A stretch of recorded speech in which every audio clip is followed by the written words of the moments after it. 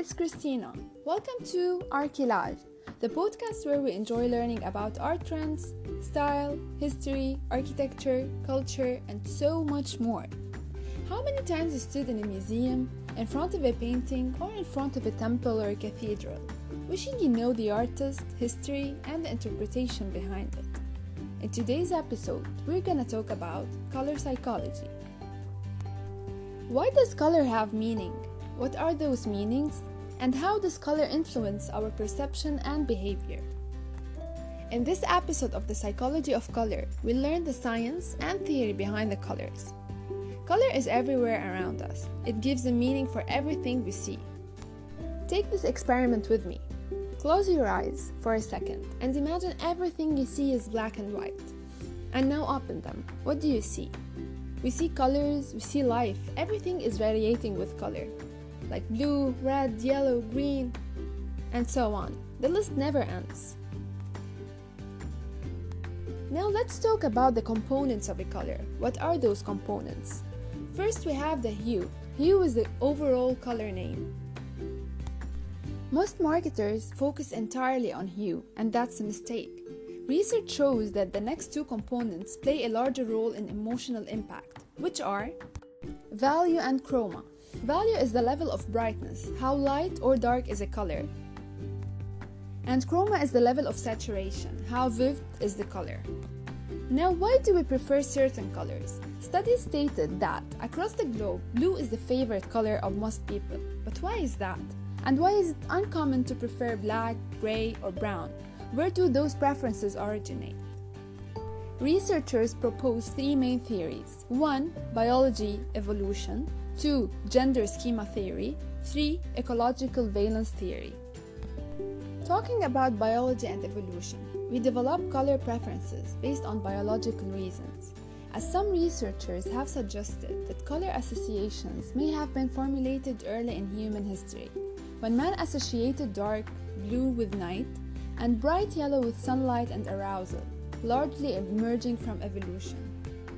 That's why males prefer blue, whereas females prefer pink. Researchers argue that those differences emerged from an evolutionary bias grounded in a hunter-gatherer mindset.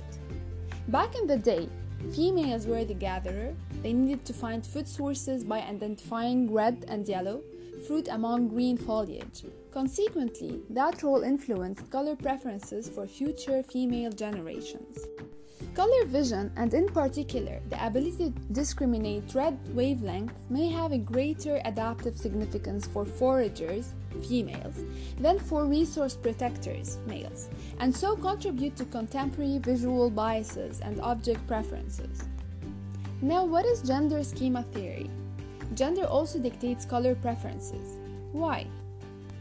Once children recognize their own gender, they actively seek out gender-related information and integrate that information into their developing concept of gender. When our children are young, we reinforce gender stereotypes. We dress boys in blue clothes, we dress girls in pink clothes. Children then integrate those colors into their schema for male and female. Because children feel the need to conform to their gender, males become drawn to blue, whereas females become drawn to pink. How do colors get their meaning? Imagine our brains and each node in it. So in that network, each circular node represents a unit of knowledge where it's an emotion, sensory experience, semantic meaning. Those nodes are connected to other nodes. Based on the degree of similarity between them, stronger similarities generate stronger connections. For example, your node for cars would be connected to many other nodes. Some connections would be strong, some connections would be weak. Your brain contains a node for each color. Each time you encounter a color, you modify that node based on your experience. Let's address a common myth. Too many psychology gurus attach specific meanings to specific colors. For example, blue is calm, brown is earthy, yellow is cheerful. Don't get me wrong, those associations are correct, but color psychology isn't that simple. Colors don't have one cumulative meaning. People attribute different and sometimes contradictory meanings to the same color, depending on various factors. So what are those factors? Experience. People have different experiences with colors, and those experiences can influence the meaning that they attribute to a color. That's why colors can trigger different meanings depending on the person. For example, black. Funeral directors develop a stronger association between black and mourning. If they see black in a different context, it could trigger feelings of death and sadness. Yellow. Custodians develop a stronger association between yellow and urine. If they see yellow in a different context, it could trigger feelings of disgust. White. Frequent skiers develop a stronger association between white and exhilaration. You get the idea now. Even though most people possess the same associations, the intensity of those connections will depend on past experience.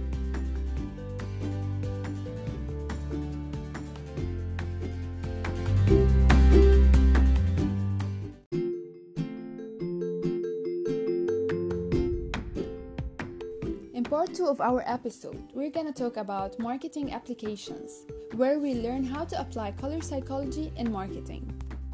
In marketing, your target audience comes first, their background, culture, traditions, from where they come from. These are very important aspects in order to choose your brand color. For example, the audience culture. In Western cultures, most people's favorite color is blue, but that's not the case in East Asia. In fact, it's the opposite. America's prime corporate color, blue, is considered in East Asia to be a cold color and carries associations of evil and sinister behavior. So you need to research culture-specific colors before you distribute your product, create marketing campaigns targeted toward specific ethnicities, distribute your product, and create marketing campaigns targeted toward specific groups, because certain colors might possess harmful meanings in that culture. Context. Colors possess different meanings depending on the context. Context helps determine which related nodes are activated in the network. A black kitchen appliance seems unlikely to trigger a mourning-related association because dishwashers have no natural connection to funerary rituals. Red is another example. In a dating context, red triggers feelings of passion and attraction. That's why women find men to be more attractive in online dating if those men are wearing red in their picture. Guys, start wearing more red now. But red holds different meanings elsewhere. In achievement contexts, we associate red with failure, partly due to the frequent use of red pens in grading. And that's why people perform worse on achievement tasks, example IQ tests, after being exposed to the color red. Let me tell you something. The color is not objective, but a subjective creation. When light hits an object, the object absorbs some of the light and reflects the rest out. The absorbance and reflection of the colors happen due to the properties of the object. The wavelengths which are reflected would hit the retina of the human eye that responds to light. That is how we see light.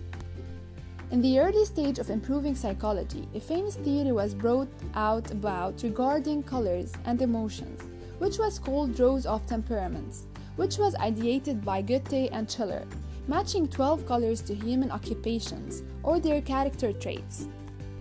Grouped in the 4 temperaments, the colors were applied to them as follows: red, orange, yellow, for tyrants, heroes, adventurers; yellow, green, cyan, for lovers and poets; cyan, blue, violet, public speakers, historians; violet, magenta, red, philosophers and rulers. Now, how color can affect our brain? There is no doubt the colors can stimulate our brain chemistry and create emotions according to them. Let's look into something more closer to humans. Comic books and colors. I know most of you are familiar with comic books and series of American superheroes who are set to save the world. These male and female characters have some colors in common, the primary colors. Most of the superheroes that we see have these 3 primary colors. The superheroes are generally good guys and fight against the bad guys that want to take the world, in most cases, into the darkness. There are few theories when coming to color psychology of superhero characters. We will look into them one by one. The red color is a warm color, and most of the time the color red is considered to increase the blood pressure when interacted. The blue color is a cool color, and in this case, the color blue tells the character's calmness, focus, and clarity. The yellow color is one of the most commonly used colors on the superheroes. The yellow colors are long wavelength color. In psychology, the color yellow is considered as a color of positive thinking and confidence, which is to be represented by the superhero. Here's a fun fact of using primary colors in the superheroes. At the time, many printing presses didn't have much of the choice in color except for the primary and secondary colors, and had used them on the superheroes, and used black or dark gray colors on villains. Now here's a good question. What makes a good color? So how do people evaluate a color? They consider three main factors. 1. Appropriateness. 2. Aesthetics. 3. Value. Appropriateness.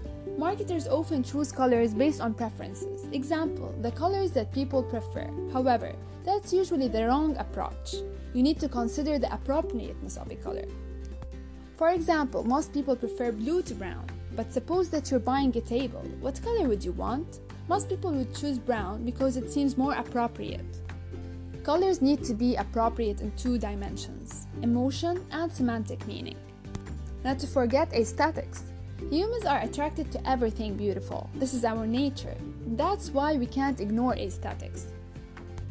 You never choose a color based only on its emotional or semantic meaning. At the end of the day, your product or design needs to be visually appealing.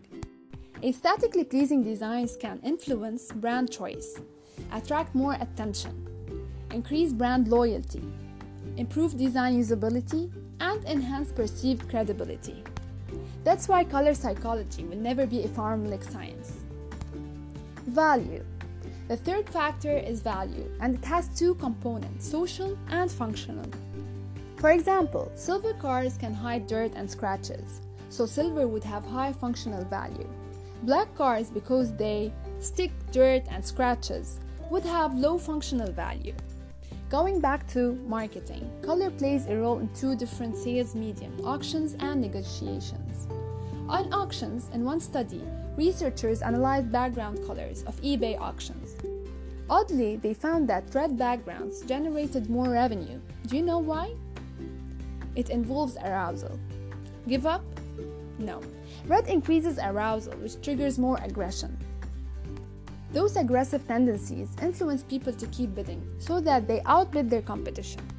Negotiations.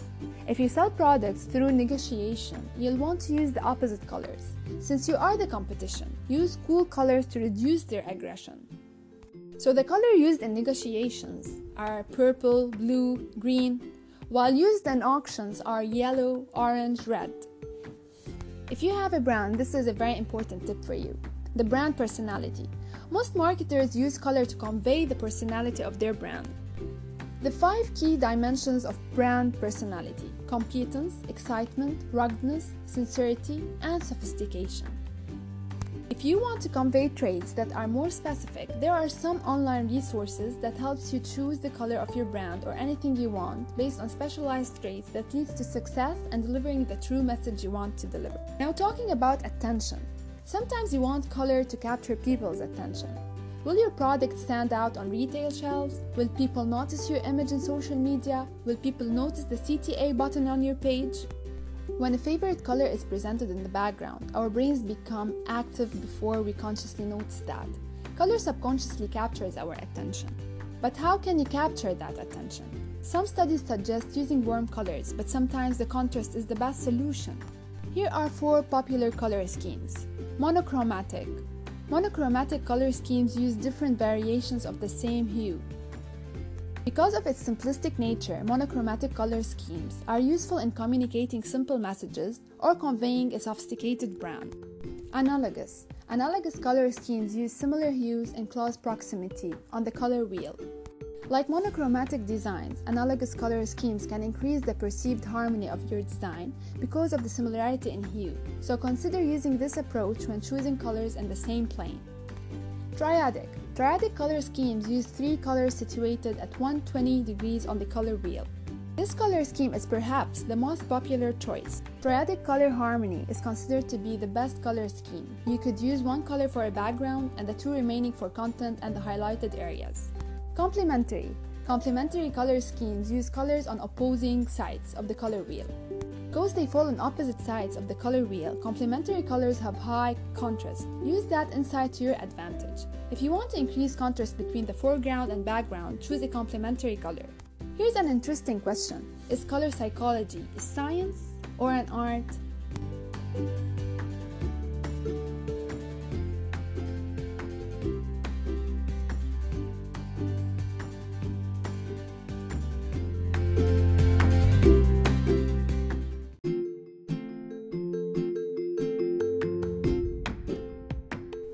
Color psychology is a science, but it will always be an art.